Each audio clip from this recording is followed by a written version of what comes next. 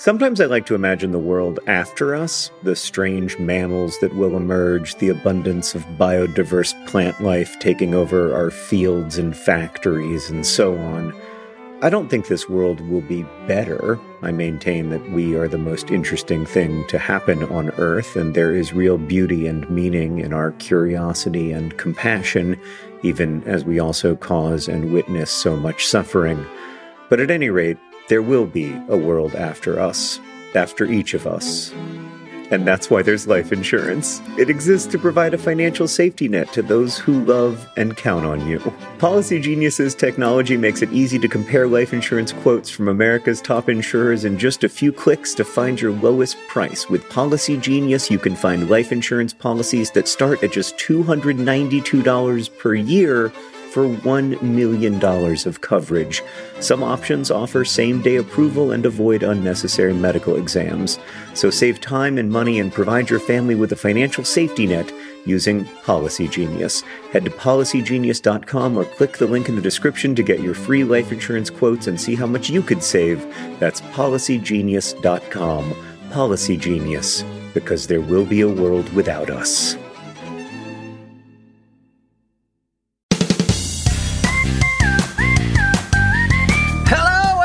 Welcome to Dear Hank and John. Or as I prefer to think of it, Dear John and Hank. It's a podcast where two brothers answer your questions, give you dubious advice, and bring you all the week's news from both Mars and AFC Wimbledon. John. Yeah. It's that time of year, but you gotta make sure you don't let your kids eat too much pumpkin pie. You know why? Why? Because they might get autumniac. Oh, you know what's funny about that? Nothing. But you know what it reminds me of? It reminds me of the fact that Alice is actually allergic to pumpkin pie. Oh, and God, no. So Alice will love that joke because it does give her autumniac, and it makes her vomit. So try to avoid the pumpkin pie at our house as much as possible these days. Hank, yes. We've got to get to the most important news of the week.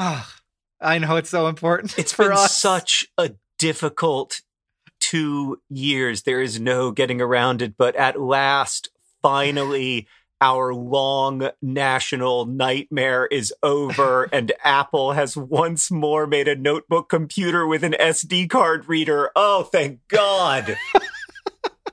I think it's been like 4 or 5 years, and the computer I'm using right now is really not built to do what I'm doing with it. Yeah, and it needs to be sort of let out into the field where someone will not treat it as poorly as I do. John, we bought this computer so fast. Yeah, Hank and you and I both. John called me, and I was buying the computer while he was buying the computer. We were like those Apple fanboys who are trying to be one of the first 6 people to purchase the new MacBook. I was so excited. Except I'm not excited at all about the computer. I am excited for them to give me back something I had before. Oh, yeah. No. The computer seems fine, but all I care about is that SD slot card reader. That's the business. John, I have a friend who just bought the computer, and hers is being delivered in December. We got in good. Wow. We did. We got there right at the very beginning. I essentially, everyone who does what we do for a living, like everybody who edits video, but like not great, like everybody who edits video at the sort of Vlog Brothers level, has been waiting for the Mac notebooks to put an SD card slot reader back in. So this is a huge deal. No more dongles. I've spent the last 5 years walking around my house saying to Sarah, hey, have you seen one of the dongles? Because at this point I have like 7 of them. Yeah. But even having 7 of them, I somehow am never able to find one when I need one, which is every single Tuesday. Yeah, no, John even bought a PC. He bought a PC laptop. I did. I have a Windows device like it was 1987. Look, there's nothing wrong with Windows devices, and I almost did it, but instead I just bought a used MacBook. I actually really like this Windows machine, but that said, I'm really excited. So there's a phrase in the world of keyboards, key action. This is the sound and the travel that is involved in pressing a key.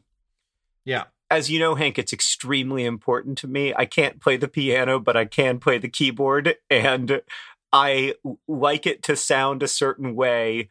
I like to type at a certain speed, and I like to hear a certain like rhythm to it. There's like, I by the way, if I sound weird, it's because I'm on my camera microphone this week because I'm traveling. I'm in Alabama with my in-laws. And so right now, Hank, just to paint you a picture, I'm seated behind my wife's childhood bed, which is a double.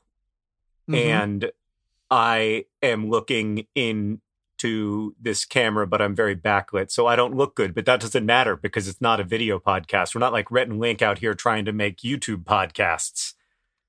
This is strictly ear phenomenon.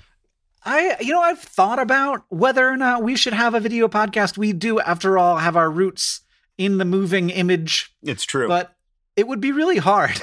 Yeah, it's a lot of work. Yeah. Part of the charm of our podcast is that you can tell in a deep way that it's just us and tuna. Yeah. I think setting up like a multicam, like high quality with like lighting on me and then like cutting back and forth between us. Yeah. That would be so far beyond my capabilities, both technically and in terms of the amount of available time I have. Yeah. Although I will say, Hank, with this new super fast MacBook Pro, we're going to get hours of every week back. I've been wondering, like, when am I going to have time to write a novel? And the answer is with the computing power of this new MacBook Pro. Thing. There was just one thing standing in between.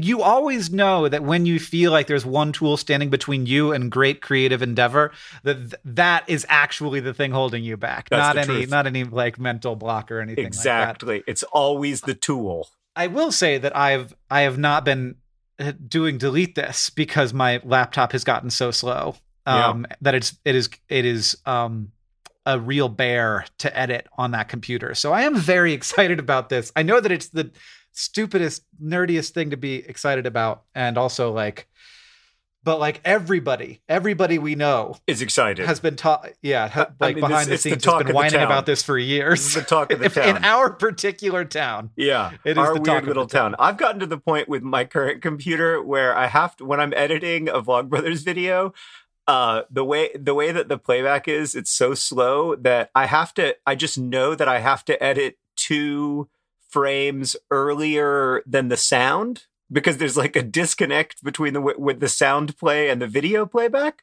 Oh my God. And so nobody else could edit on this machine because you have to be carefully attuned to the difference between the video and the audio.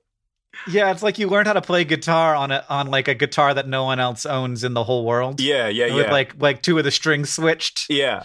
It's just a little behind the scenes. All Hank and I ever talk about in real life is like complaining about how difficult it is to edit video. You would think that after 15 years of doing something as a job, I would be good at it. But I have, this really flies in the face of the 10,000 hours rule, because I've spent 10,000 hours editing video and I'm exactly as good as I was in 2011. Yeah, you got better. But then you stopped getting better. I plateaued really early.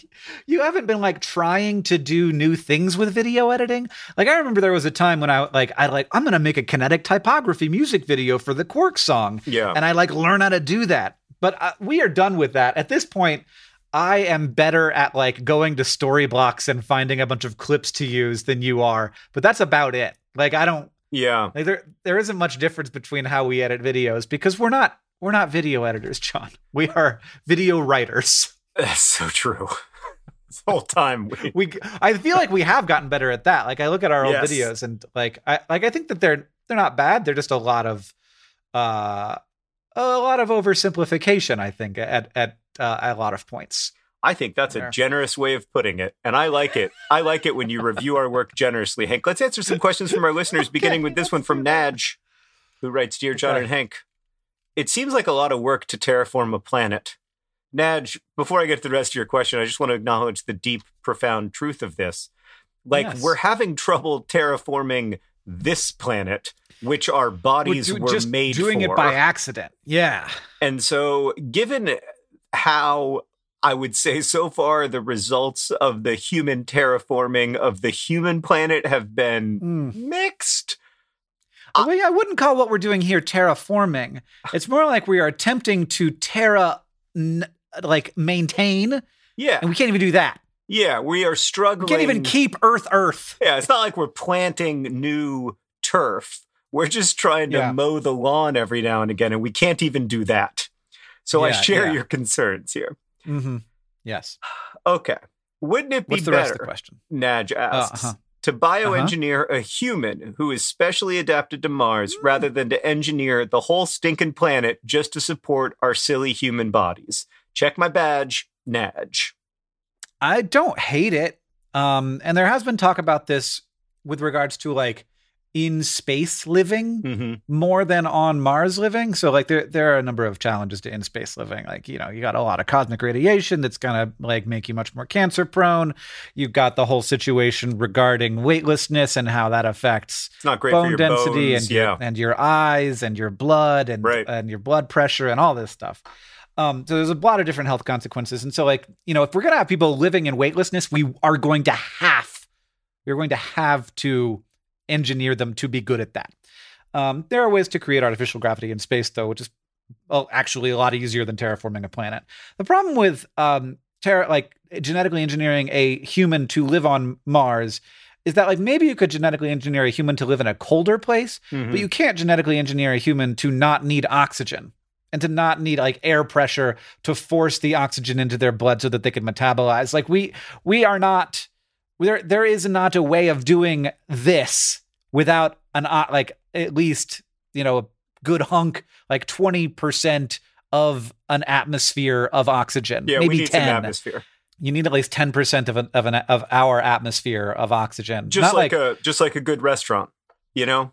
Like you're never going to succeed as a restaurant unless you have some atmosphere. It's like Applebee's has that whole sort of we have a lot of things on the wall vibe, and the Cheesecake Factory has that whole vibe of like, you know, you're sitting in a nice banquet and the menu's 72 pages long. Like you got to have some kind of atmosphere, some kind of vibe that works, and Mars ain't got it. Just to be clear, when I say 10% of the atmosphere, I'm not saying 10% of the oxygen we're breathing now, but 10% of the unit of measurement of an atmosphere. Are we still talking about whether Applebee's has a good vibe, or are we talking about whether we can live on Mars, which is irrelevant? Like this is all irrelevant. Like it's not like we're super close to being able to create an atmosphere around Mars that has all of the oxygen there's a number of challenges. We are not in the neighborhood. Like, so when you say like, oh, I don't think we could ever genetically engineer human beings to not need oxygen, like me neither, but we're not in the other neighborhood. Like we're not in the neighborhood of terraforming Mars or in the neighborhood we can't do either of those. Engineering humans. Now you could imagine a Mars on which there is, you know, a little more atmospheric pressure and you walk around with a breather instead of walking around in a whole suit. And that would be better. But the idea, like the Terraforming Mars project requires a outlook that is not on a human's like lifetime scale. Like you have to be thinking about the human experiment scale, where there have been humans for 200,000 years. On the scale of 200,000 years, if we have 200,000 years to terraform Mars, we could probably do it. But that's what we're looking at. Like it's going to be a thousands of years long process if we decide to terraform a planet, I think. But maybe maybe I'm wrong. Maybe there's a way to do it that, you know, is based on technology that we don't really understand yet. But what are you saying, John? I'm saying that if we're taking a 200,000 year time horizon, then I think Naj's question is completely legit. Like, Naj, we don't know which of these things that we cannot do and that will take many thousands of years to even consider doing in any serious way is better. Like, we don't know. Yeah. Well, we don't know that like what's essential to humans is our ability to make oxygenate blood. Like, it's definitely essential to me. Like, I would be bummed out in a really significant way if my body lost the ability to do that. But 150,000 years from now, Hank, for all I know, that the humans of the future could be the size of my thumbnail. It's true. It's true, and they maybe could just be like colonized by photosynthetic bacteria that generate all the oxygen we need, just with sunlight. Speaking of that, Hank, and I think we have finally answered Nadja's question, so we can begin to transition away from it. I have a question for you, which is, okay, would you rather be one of these photosynthetic beings that just has green skin, or would you rather be a photosynthetic being that's colonized by green algae, like covered in green algae, like the Swamp Thing? Well, when you said colonized, I've pictured like inside of all of everything, not like dripping off of us. But here are the two options. You can either have green skin, or you can have your entire body be full of photosynthetic algae. I'm gonna have green skin, which they did recently, John, to tadpoles. They put photosynthetic cyanobacteria into the tadpoles, and they found that in a zero oxygen environment, they were able to survive when a light was shining on them. So we're not that far away. Who knows? Maybe I was wrong. Maybe we just have to create photosynthetic people. Maybe there isn't enough light on Mars, but instead you just create giant, extremely super bright lights that shine onto your chest all the time. And you can't see them because they're just like a patch that's there, and it's just generating oxygen in your blood without you having to breathe. We don't need breathing anymore. The future is now. Well, the future is still the future. So just to summarize, you started out saying there's no way we can genetically engineer humans not need oxygen. And you landed in, this is probably much better than terraforming Mars. That was a good party. I really enjoyed it. Thanks for inviting me. It would be hard to create that much oxygen. It's all going to be hard, dude. I mean, what are you talking? Like, we can barely fly a helicopter there. Like, of course it's going to be hard. It's true. John, this next question comes from Annie, who asks, Dear Hank and John, I am nearsighted. I have terrible vision. The other day I was doing my makeup in front of a large living room mirror without my glasses, and I realized objects far away from me in the room are still blurry when I look at them through the mirror. When my nose is 2 inches away from something, as it was to the mirror, I have 20/20 vision. So therefore, the mirror must be reflecting the image of objects in the room and the distance of those? How is that possible? How do mirrors work? If you don't know the answer, can we please still talk about this, because I'm kind of freaked out, but I'm also okay. Mirrors, John, can I explain to you? I will try to explain this in as few words as possible. Yeah, because I have often wondered this myself. I mean, I think I have an idea of why, but explain it to me in fewer than 100 words. Okay, I'm going to do it in less than 10. Mirrors are not pictures. Okay, so you're telling me that a mirror is not a photograph that my eye sees. If the mirror took a picture of you, like if it was a video, like if the mirror took a video and like just reprojected the video, then you would be able to see everything. If it was like a retina display and everything was perfect, you'd be able to see everything as if it weren't blurry. But that's not what is happening. The light is bouncing off the mirror and then spending all of that photon time to have those different like wavelengths separate out from themselves, because your lens is not perfect in your eye, and they all get fuzzy the same way that it would if it was actually far away from you, because the light is actually traveling, which is why mirrors are so like important mythologically. You know, they are kind of like portals into another world. It's just that the other world happens to be what is directly behind you. Yeah. They're magical. Yeah, I guess that makes sense. So basically, mirrors are not photographs, and if they were, then I could see everything crisply, but they aren't, so I can't. Mm-hmm.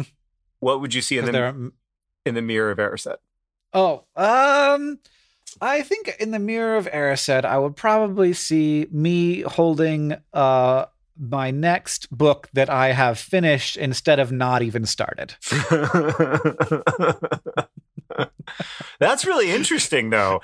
I would have thought something else. I would have thought you are holding some prize or some diamond play button or something. But no, you have a literary your deepest ambition is literary. I don't know. That's what I spend most of my time thinking about when I have time to think. Yeah. Well, it's my preferred hobby. I mean, if I could only do one thing with the rest of my life, it would definitely be write. Mm-hmm. Yeah, I don't know. I did recently. This is weird, John. I don't know if this was. I don't know if this is weird or not. I recently wrote a song. I wrote a chorus to a song, and then I looked at it and I was like, "This isn't really a Hank Green song." And I sent it to a band that I like. And I was like, "Here, if you want this, that it seems more like a you song than it does a me song." And they wrote back and they said, interesting. We'll see.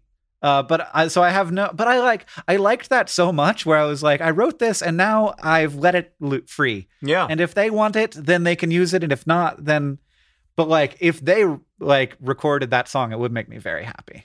Yeah. Well, so I think what you're saying is that you would like to write a book, but you don't want to publish it under your name. You're just going to give it to me and let me make all the royalties. And I say yes, Hank. I say yes. People would be like, wow, this guy discovered plot. Where did that come from? Oh my God. Departure. I'm reading a book right now that has such a good plot. And I'm like, I feel very inadequate. Oh, it's the problem with reading really good books. Yeah. I guess when I read really good books, I used to get that feeling of like authorial jealousy where you think like, oh, I wish I could do that. And now I don't. Now I'm just like, poof, I mean, what are you going to do? Like some people are just better. I mean, and there are probably things that I can do, at least in a small way, that they can't do. But also, you know, the other thing that I've come to as I've gotten older, this is where I've landed for the moment anyway, is a feeling that different works of art serve different purposes in people's lives. And a big part of my jealousy, especially when I was younger, was about thinking that art was one thing and there was one continuum, and the continuum started at bad and ended at genius. And that everything fit on the exact same continuum in the exact same way. And that's just not how art works. Yep. Yeah, which is why I only like get that feeling when somebody is doing something I'm trying to do better than I can do it. Yeah. Whereas a lot of times I read a book and I'm like, well, I'm not trying to do any of these things, and so I can just enjoy it as a viewer. A viewer? Yeah. As a reader. All right, Hank, we have a vitally important question to get to from Jennifer, who writes, Dear John and Hank, I have been summoned for jury duty. I plan to double mask to reduce the risk of exposing my family to COVID. Now, if I wear my Pizzamas mask from last year over my N95 mask, am I sending the wrong message about whether or not the lawyers should select me for the jury? Masks and mitigation, Jennifer. A little bit of context for people who did not see this mask. It was a mask that essentially tried to recreate my mustachioed face at scale so that when you wear the mask, it appears that you have my face and my mustache, at least just the bottom half. In the mask area. Yeah. But because the scale was slightly off, I would say, depending on your size. Yeah, I guess it depends on your size. For most of us, what it actually looks like is like a very slight kind of Joker, mustachioed Joker mask. Like it is. I'll tell you what, Jennifer. I think you didn't answer the most important question inside of your question, which is, what message are you trying to send? Want to be on a jury? Look, I think that juries need diverse candidate pools, and you are sending a message. I am, maybe not your average Jennifer. I think that's okay. I think you should do it. I think you should do it too. But I am also and I should say that I think serving on a jury is a real privilege, and it's also one of the great responsibilities of being a citizen of the United States and other countries where these things happen. And I think it's a real honor and that you should take it seriously. I'm a big believer in answering the questions honestly. And if you're chosen to serve on the jury, in performing that service. But none of that has anything to do with whether you should wear a Pizza John mask. And if you like your Pizza John mask and it's the kind of thing that you might wear sometimes, I think you should wear it. Absolutely. And and who knows? Maybe one of the lawyers is a nerd fighter. Like we're old now. It's true. Like people have been around. The Pizza John is gonna be a teenager soon. Yeah. Yeah. No, we have people who watch our videos who are younger than Pizza John. Oh, this is man. Usually it doesn't get me anymore.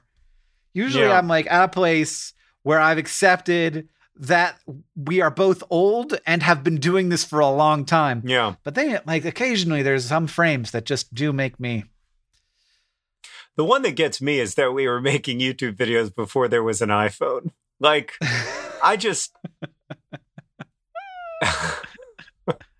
What the hell was going on with us? Sometimes I think about this too. What was going on with us in 2007? Where, like, how were we in a position professionally or personally to make 230 YouTube videos in a year when the first 150 of them were only watched by like 400 people each? Like, I don't know. Especially me. Like, you had books out, right? Yeah, you were getting book royalties. And I was making a living by traveling. So I'd like go to Europe and make some money for a few weeks, like talking to schools and stuff. But yeah, what were you doing? Where was your money coming from? I actually, so sometimes when you do your taxes, you can see your income for like the last 10 years. Oh, yeah. And so in 2017 or something, I actually was able to see what my income was in 2007. And it said that, and I made $17,000 that year. And I think I made it mostly doing freelance graphic design and web design and making money from my blog. And I think I just, scraped by and I'm pretty sure that I dipped into savings, John. Yeah, you did. But I never thought about it. It was so exciting. I knew it was valuable. Yeah, that's how I felt too. I could tell that it was a lot cooler than the world was recognizing. Like, I remember going into like Hollywood meetings, and they would want to talk about adapting my books or whatever. Yeah. And I would talk to them about adapting my books. But then the whole time I would be thinking, there's this other thing happening that is very, very interesting and frankly, a lot cooler than any of my books. And if anything, you should be like thinking about how to make an Abundance of Catherines as a YouTube series. But yeah, then it turned out that we were able to ride that wave, and it's been fun and strange. And I'm really, really lucky to still be doing it 15 years later. Yeah, and I want to say what a great Pizza Miss, because we haven't had a podcast since Pizza Miss. So thank you to everybody who was who bought some Pizza Miss merch, but also I just love making a video every 3 days, and I just love making a video all the time, and to like being constantly needing to be in that space of like, what the heck am I going to talk about? Yeah. It's really inspiring. And also, it lets me take a work break from my work, which I need.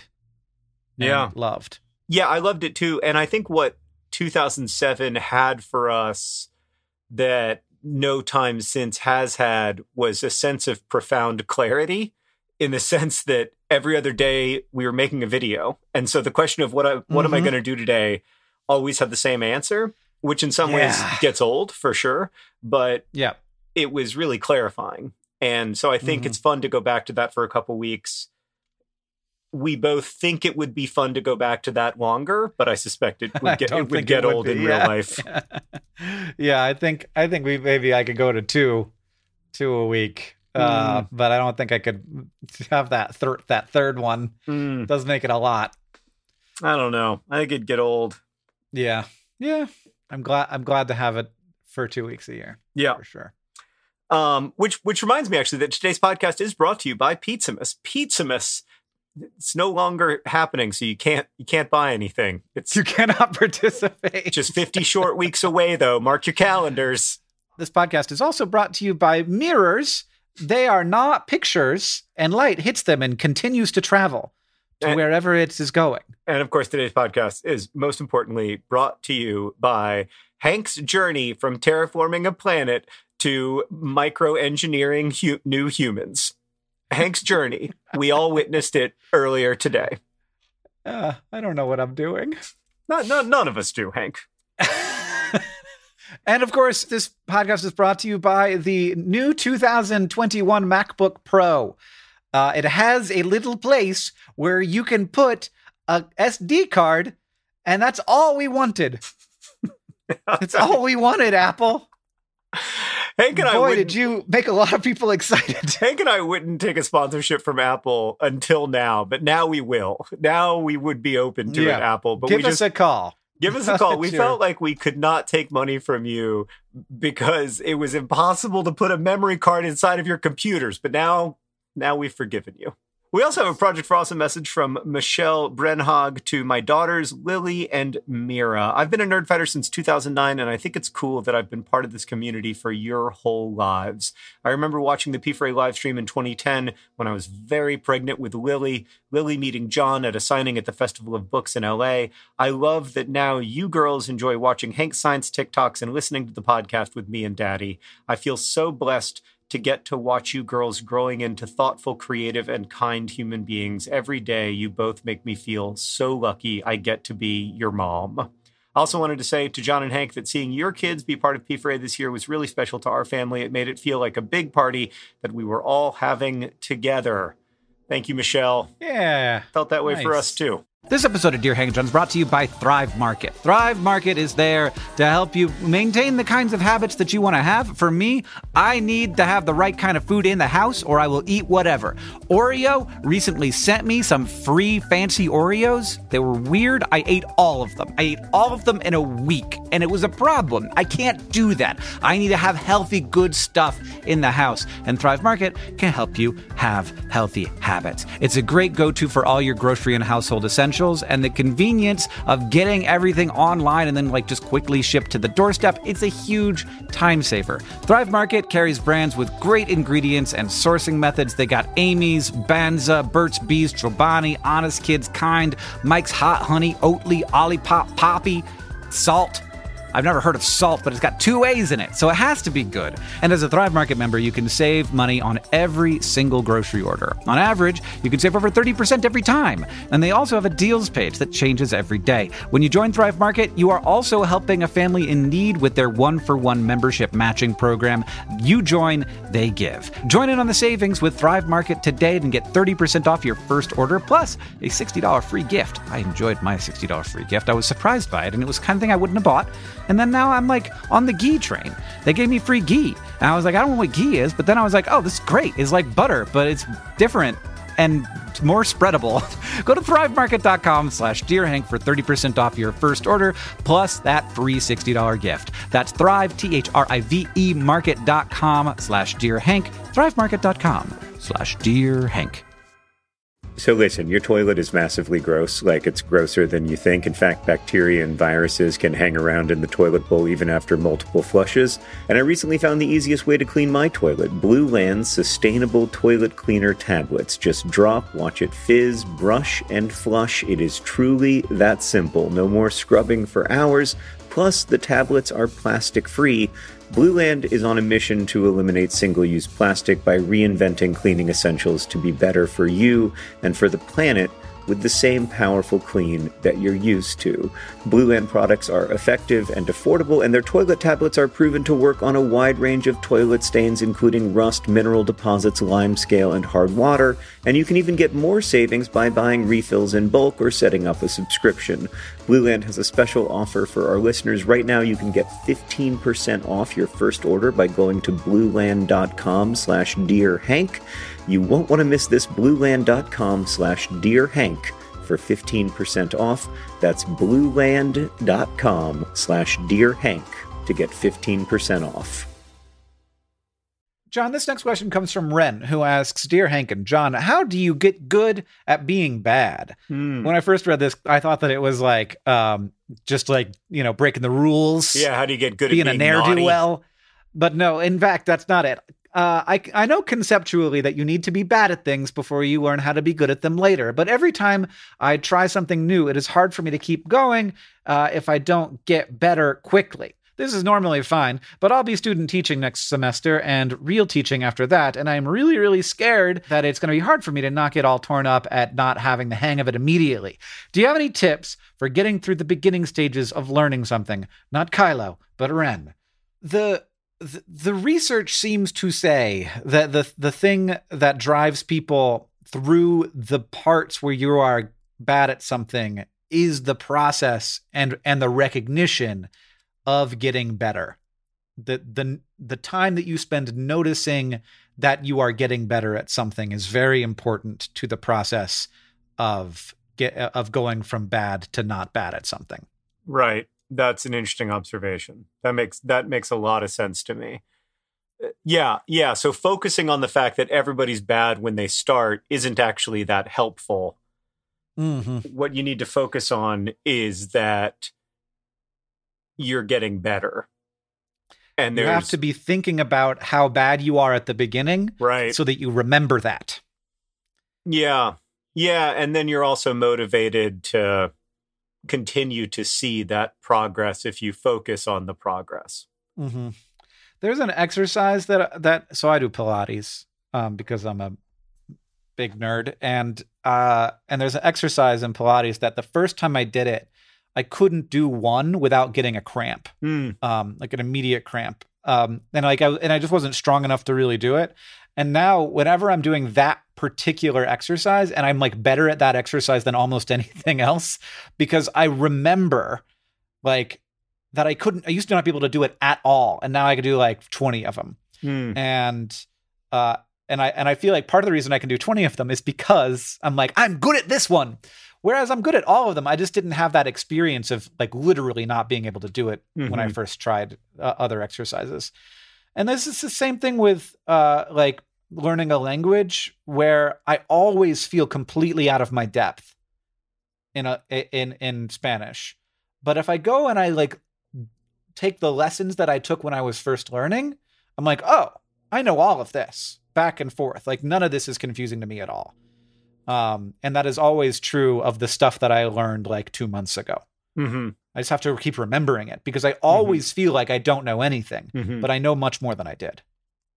Yeah, I think for me, part of the motivation to get better is also that there is a feeling of joy or satisfaction or something when things start to click in together. Mm-hmm. And you have to have the feeling of frustration, right? Like this is perfectly captured in video games where you have to get frustrated by not being able to finish the level in Super Mario Brothers in order to experience pleasure when you finish the level in Super Mario Brothers. And so while I used to get frustrated and then I would stop when it came to writing or when it came to other things, if I'm able to work well now, it's usually that I'm able to work through the frustration and recognize that like the point of frustration is often, or the point of intense frustration, overwhelming frustration is often the point right before something clicks in. This is especially true with writing, where I will feel, especially if I'm working on an essay or something, or a Vlogbrothers script, or even a scene in a novel, I'll feel like this isn't going to work. I can't find a way through this. Mm-hmm. And then I'll stand up and I'll get mad and I'll get frustrated and I'll walk around a little bit. And then I'll think, oh, I'm not really writing about orbital sunrises. I'm really writing about why we make art and what we sacrifice to make it. So the ending doesn't have to be about orbital sunrises. It can be about what I'm actually writing about. And those moments of understanding, and I think you have them in teaching, I had them in chaplaincy, I've had them in every career that I've had. Those moments are so fulfilling that they make the frustration that comes before worth it. So that is another thing I look for, is have I had any of those moments of things clicking into place and feeling that satisfaction? And if so, then I can remind myself, well, there are probably other ones that await me if I keep working. Mm-hmm. Yeah. Yeah. And I don't I've never, I've never done this in a normal teaching environment, but public speaking is absolutely this way, where you just get better at it when you do it. And teaching it's wild that we have an entire profession of public speaking. It's scary. That is the number one fear that people have. And it is very, very necessary for teaching. And I think it's totally normal to feel intimidated by it. So, but you get better. And I'm so much better at it than I used to be. You are so much better at it than you used to be. So am I. But I feel like I've seen more progress than you. I don't know. I look at that's how it works. Yeah. I look at speeches I made in 2006, the speech I made to after I won the Prince Award. I wasn't able to stand. I was so nervous.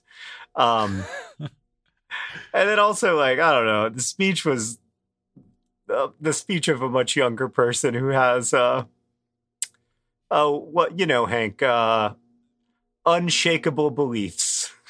now I have nothing but shaken beliefs. I'm just a collection of highly shook up beliefs.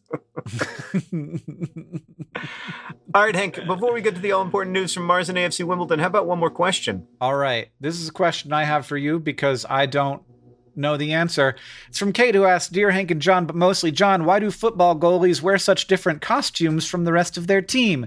And why don't the colors even have a loose relationship whatsoever to the team's colors? Cordially yours, Kate. Yeah, so this reminds me of something that happened when I was first pitching the AFC Wimbledon movie, which is I was trying to get people excited about the prospect of making this movie, and it all culminates in a penalty shootout where, AFC Wimbledon and Luton Town are in a penalty shootout, and only one can go to the Football League, and Wimbledon wins. Seb Brown saves 2 penalties. That's the big moment in the movie. And it's the moment where you feel all the feelings. And one of the producers said, I don't understand why there are 4 teams. And I said, what? And she said, there's the blue team, there's the white team, and then there is this pink team and this green team, and I am confused. And I was like, oh no, the goalkeepers just wear different colored uniforms. But then as I was saying that, I was like, which is weird.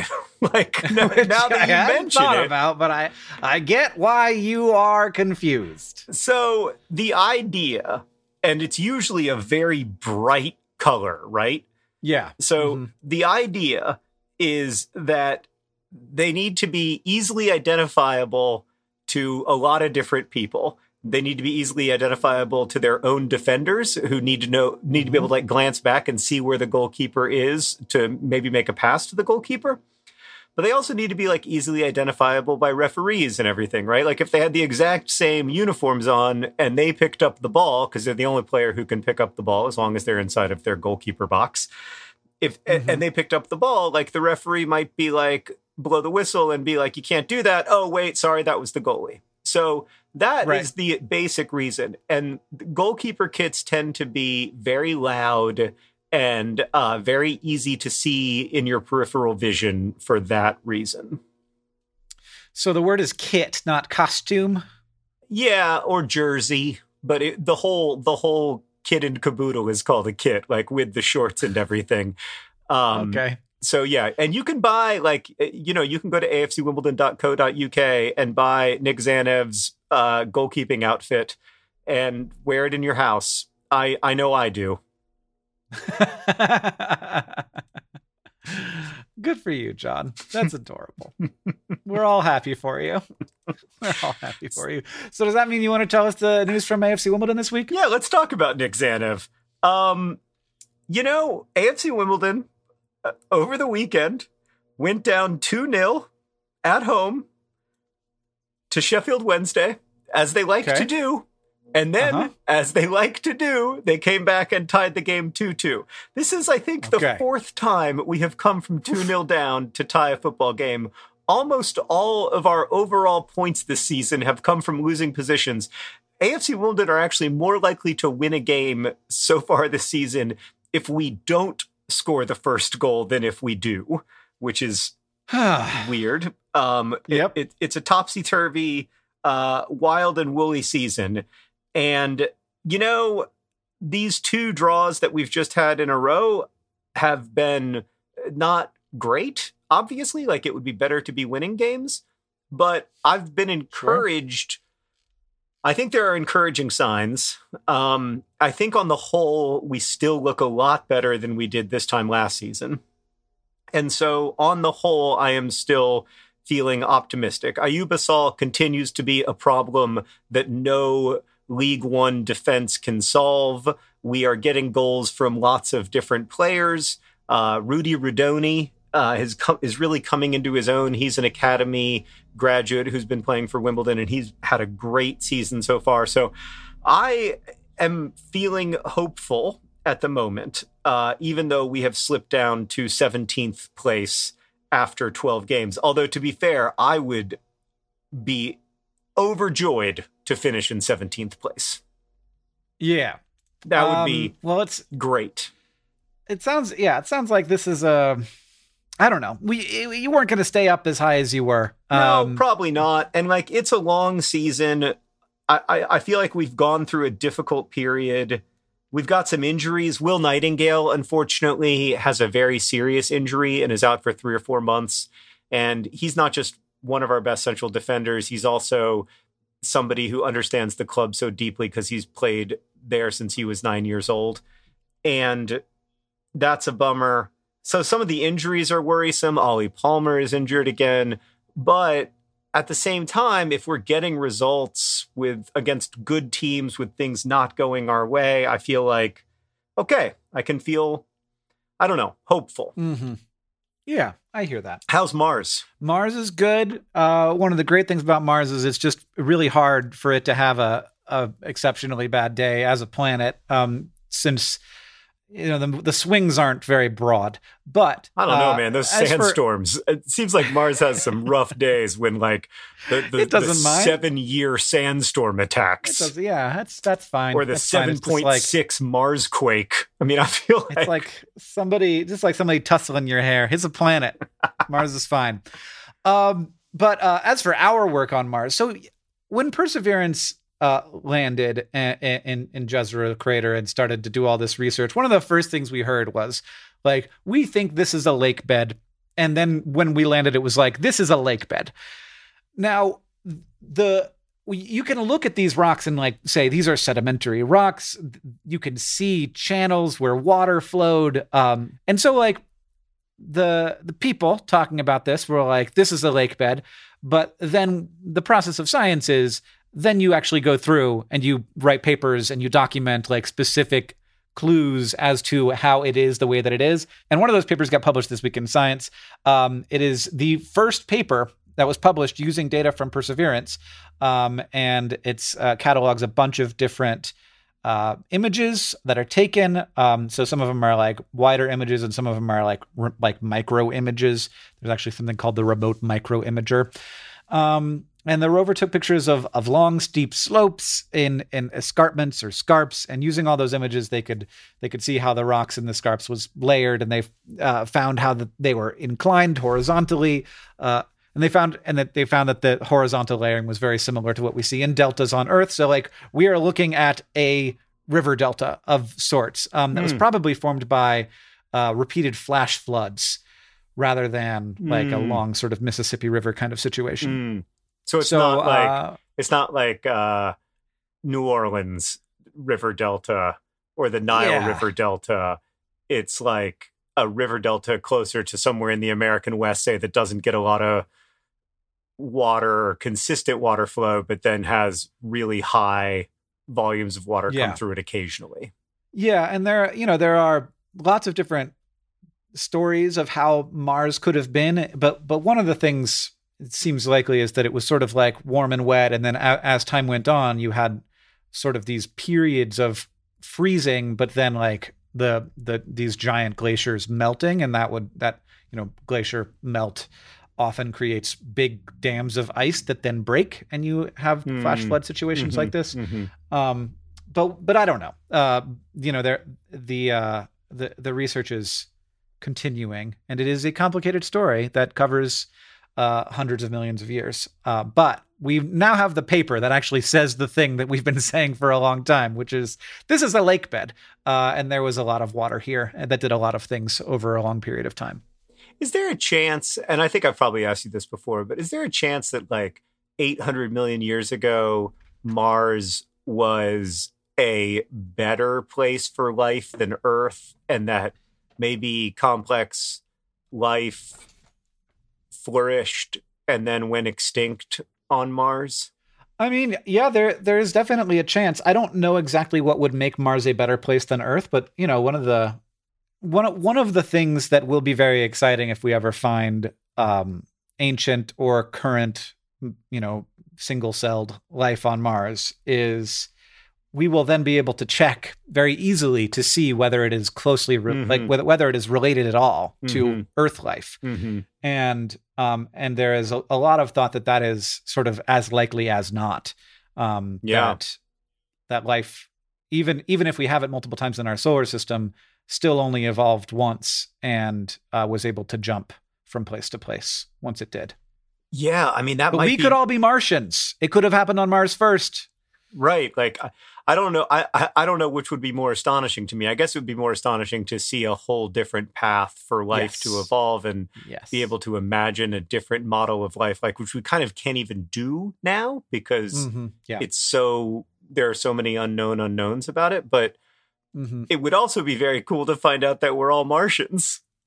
Yeah, it would. Like, I guess that would be the more disappointing outcome, but it would be, it would still be a really interesting Tuesday, you know, if NASA made the announcement and they were like, yeah, we think this is older than all the Earth life, so we think that we're Martians. Yeah, that would be pretty cool. All right, Hank. Well, thank you for potting with me. Thanks to everybody for listening. We're off to record our Patreon-only podcast This Week in Stuff at patreon.com/Dear Hank and John. This podcast is edited by Joseph Tuna Medish. It's produced by Rosianna Hals Rojas. Our communications coordinator is Julia Bloom. Our editorial assistant is Debuki Chakravarti. The music you're hearing now and at the beginning of the podcast is by the Great Gunnarolla. And as they say in our hometown, don't forget to be awesome.